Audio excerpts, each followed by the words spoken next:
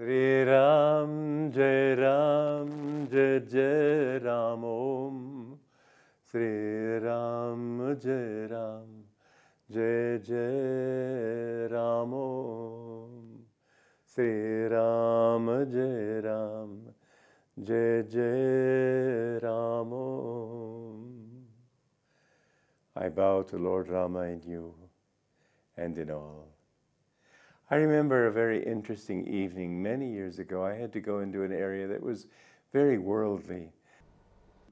I could feel the consciousness of people trying to draw me as though they were drawing everybody into this worldly state of mind. And I was singing this song, sort of under my breath, but singing it.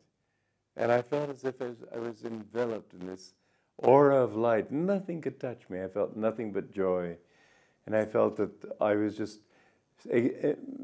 sharing this joy with anybody who could pick up on it.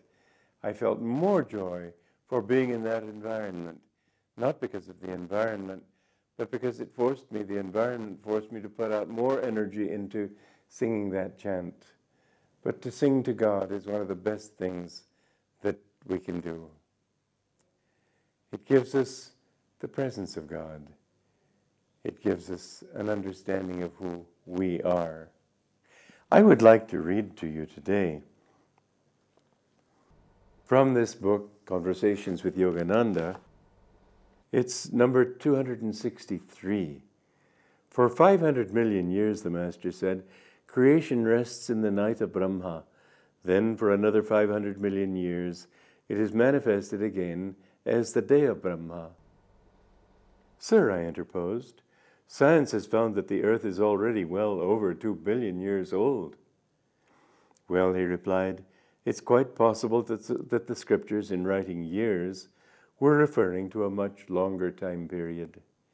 In the book of Genesis, too, God is described as taking only 7 days for the creation.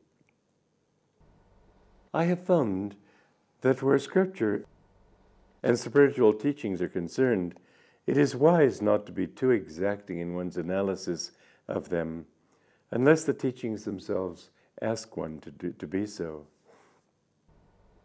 My guru's guru, for example, gave the date 1700 AD as the beginning of Dwapara Yuga.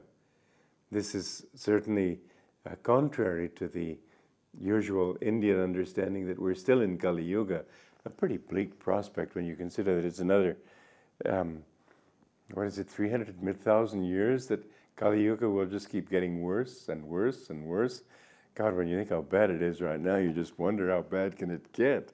But anyway, this date, 1700, as the beginning of Dwapara Yuga, is an exact date, not a symbolic one. The days and nights of Brahma, however, and the days referred to in Genesis, are symbolic. How can one know the difference? Basically, it may be said that the spiritual truths, as opposed to literal facts, are directional. Intuition is not achieved by analysis. It flows with the river of time. It is not a frozen sheet of ice. Vast time periods cannot be measured specifically, even in science. Swami Sri Yukteswar, though he showed the yugas to be directional, placed them also in specific time periods. In many spiritual teachings, however, the direction is one of consciousness, not of historic fact. A day of Brahma itself is the projection of an idea. It cannot be cut and spliced like a movie film, nor measured out exactly for correlation with other discoveries. It simply is a thing in itself, appearing out of timelessness rather than being a function of time. Indeed, it is itself the creator of time. The Master sometimes said to us, therefore, there are many teachings which it is wiser to accept on faith. You can't know everything, so how can you expect to be able to judge everything? Judgment can only be formed on a basis of actual knowledge. Don't depend too much on reason, for that is where Satan catches you. Intelligence is a tricky guide. To seek the guidance of devotion is much surer and more trustworthy. Now, this is a very important teaching, because there are things in Scripture which seem contradictory to facts as we know them, but most of them, it's because they are directional. This is one of the great debates in modern philosophical studies of ethics, for example. They don't understand, and it's a book that I've written actually, it's called Crises in Modern Thought. Well, the new version is called Out of the Labyrinth. I changed the name. But I pointed out in this book something that I learned in India, that values are directional. You can't say that it's absolutely this or absolutely that, because it depends on who you are, what your background is. But the direction is universal. This is the important point. It isn't as if by being directional there's no substance to any value. It's that you can be more good or less good. You can be more kind or less kind. You can be more truthful or less truthful. But it's a universal thing. There's always a direction. As somebody said to my guru, is there any end to evolution? He gave a very interesting answer. He said, there is no end. You go on until you achieve endlessness. This is a way of thinking that modern education doesn't prepare you for. It's hard to think in terms of directions. It's hard to think. We like to think in terms of fixed values, fixed definitions. This is the educational system that has been imposed on India from the West. But in fact, truth is always a direction towards something that finally can have no definition. You cannot define such an Anandam. It's eternal existence, consciousness, bliss, everything. But how do you define these things? This was one of the problems that Descartes had with consciousness. He tried to think, well, how do I know that I exist? Finally, he came up, because he was a Western scientist and had been trained in that system, finally he said, I think, therefore I am. Well, that's not a proof at all. You think, your thinking is a relative thing. You can't say that it proves your existence. It's your knowledge, your consciousness that makes it possible for you to think. A computer can think, but it doesn't know that it exists. Your knowledge of your existence is an intuitive thing. You just know that you exist. And so to try to reason it out logically is not possible. There are certain things that are simply a part of our baggage that came with our coming into being. We never came into being. In fact, God didn't create you. He manifested you. There's a whole slew of truths that we've got to understand in new ways if we are to know who and what we are, what life is all about, what consciousness is all about. This is the great defect of modern science, that they think that thought and consciousness, rather, is produced by the mechanism of the brain. No. It took consciousness to produce a brain. It takes consciousness to think. Consciousness is something that, well, you've probably read books or heard about them of near-death experiences, where people on the operating table have actually gone through the feeling of leaving their bodies, and they've even, there's a lot of debate on it, but I don't see how you can doubt these things. They've seen things in other rooms that they couldn't have known lying on that operating table, and they were right. There was one lady I read about her. She had a near-death experience, and later she met her brother, and he was out in the lobby waiting for news about this operation, and he couldn't believe that she had left her body consciously and was aware of what was outside her body. She said, yes, I know what you were saying. You were saying that it looks like the old girl's just about ready to kick the bucket. And he was very embarrassed that she had heard him say those words that didn't sound respectful. He didn't mean them disrespectfully, but after all, it was her brother. You know how brothers can be, and sisters too. So the near-death experience has shown, I think, fairly conclusively that consciousness doesn't depend on the working of this little brain. It can be far away. My guru, my goodness, he could tell me what I was thinking at a great distance. He could tell me what I said, and he was never wrong. It could be sometimes embarrassing for me when he told me things that I'd said that I shouldn't have said. Not really, though. I wasn't embarrassed because I was pleased to be corrected. But I remember one time somebody at the Hollywood church, he was one of those people who flatter you, and I didn't like that. And when I mentioned that I was going to be giving a class the next Wednesday, he said, well, I'll be sure to be there. Well, I knew he'd have been there anyway, so I very ungraciously said, well, if you're going to come, then please check people's pockets to be sure they're not bringing vegetables to throw at me. It wasn't a very proper thing to say. And when I saw my guru next, he said, oh, by the way, when you're talking to people, don't talk about throwing vegetables. It's not dignified. Well, but how could he know? Because he's not bound by that body. One time he said to somebody, you have a sour taste in your mouth, haven't you? That person said, how did you know? He said, because I'm as much in your body as I am in this one. This knowledge is something that is not bound by our brain and our ability to function.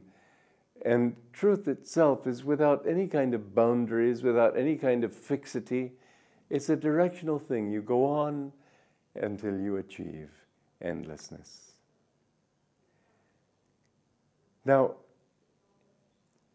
in the days of Brahma, in the teachings of Scripture, you'll find that always the masters, you see, the people who come after them, and this has been especially true in the West, because Jesus really was an Oriental. He was an Easterner. He thought like an Easterner.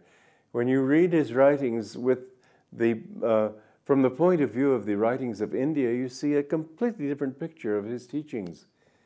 But when his teachings entered the Greco-Roman world, then people thought that they had to reduce them to fixed things. They'd been brought up with the philosophy of Aristotle.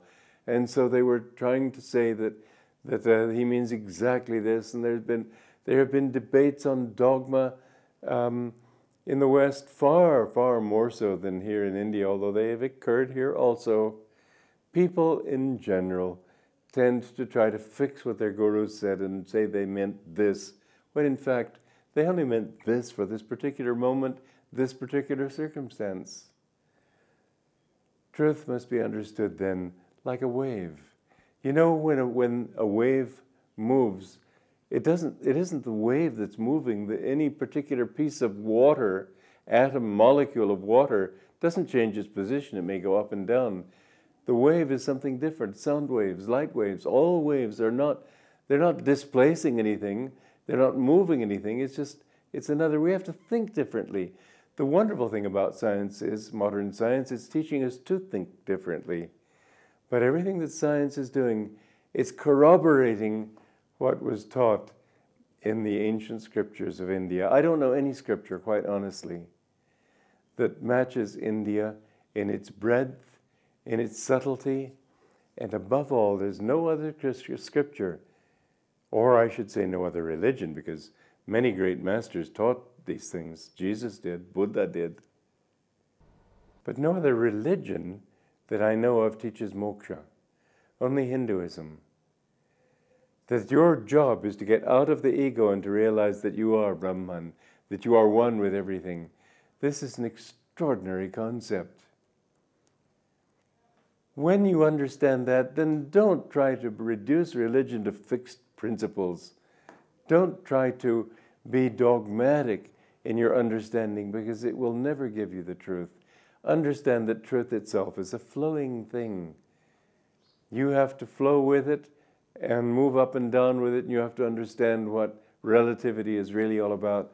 Basically, you have to understand that it is always directional. Now, the time of this day of Brahma, it's very long. Whether science is right, whether they've got a hold of the whole wrong thing, whether it was Manu, was it, who said 500 million years? Maybe.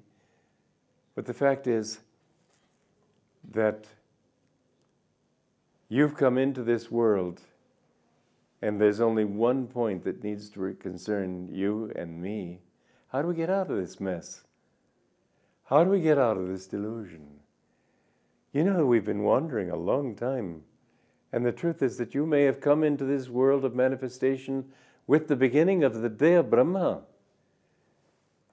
My Guru taught, and Omar Khayyam, the great Sufi mystic, also taught, that many who come into manifestation at the beginning of a day of Brahma, who are re-manifested at that time, are still wandering in delusion at the end of a day of Brahma. Who cares how long it is? The thing is, what do you do about it? How do you get out of it? This is what we need to understand. Don't try to understand the scriptures too much with your intellect. I've learned that the intellect can be a help, yes, but it can also be a very treacherous help, very treacherous weapon. I've listened to the devotees of different masters, different saints, and I've seen that they themselves get all twisted up as to what those saints are really saying, because they're so subtle. The truth itself is so subtle. Something Ananda Ma said, it's not so easy to understand. Speaking of Brahman, she said, it is and it isn't. And neither is it nor is it not. Now, how do you figure that one out? I think that they teach these things to help us to break this thought that we can get it in a little capsule and figure it out for once and forever. Flow with it. The truth is always far more than you think that it can possibly be. God cannot be understood with the intellect. You have to become the wave of the infinite. You have to flow with that truth. And then you will see that actually to understand truth is basically it's fun. Bliss is what it's all about. I remember my Guru when he would sometimes talk about some job that needed to be done. And I wasn't involved in that particular job, so I would just sit there and meditate. And I would feel emanating from him such bliss. That was his reality. There was another Guru, I think it was Ramakrishna, he died of throat cancer. And a disciple very pityingly said, Master, how are you? And the Master went into this harrowing description of what he was going through. And this disciple was feeling more and more joy the whole time, till finally said, Master, don't say more. I know how you really are. And the Guru smiled and said nothing. Don't think that you can figure it all out with your mind. Just try to be. Flow with the tides of time and inspiration. Life, my dear friends, is a dream. Joy to you.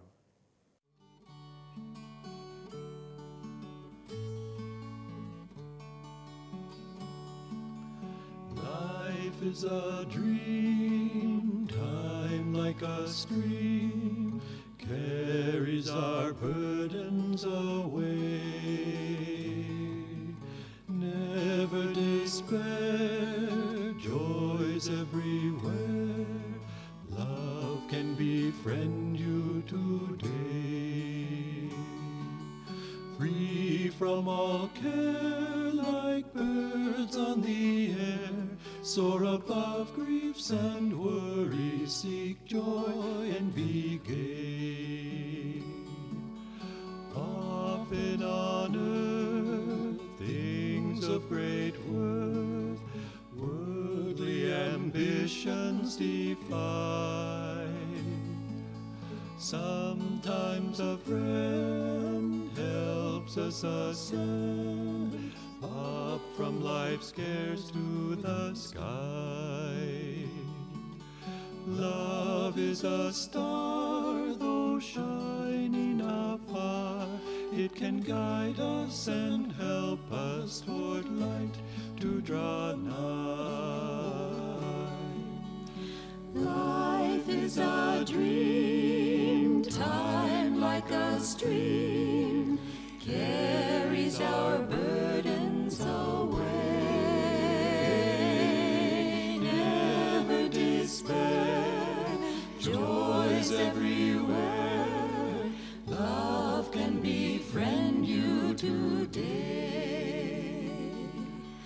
Free from all care, like birds on the air, soar above griefs and worries, and be gay. Often on earth things of great worth, worldly ambitions defy. Sometimes a friend helps us ascend up from life's cares to the sky. Love is a star, though shining afar.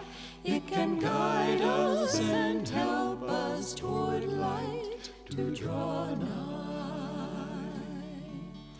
Love is a star, though shining afar. It can guide us and help us toward light to draw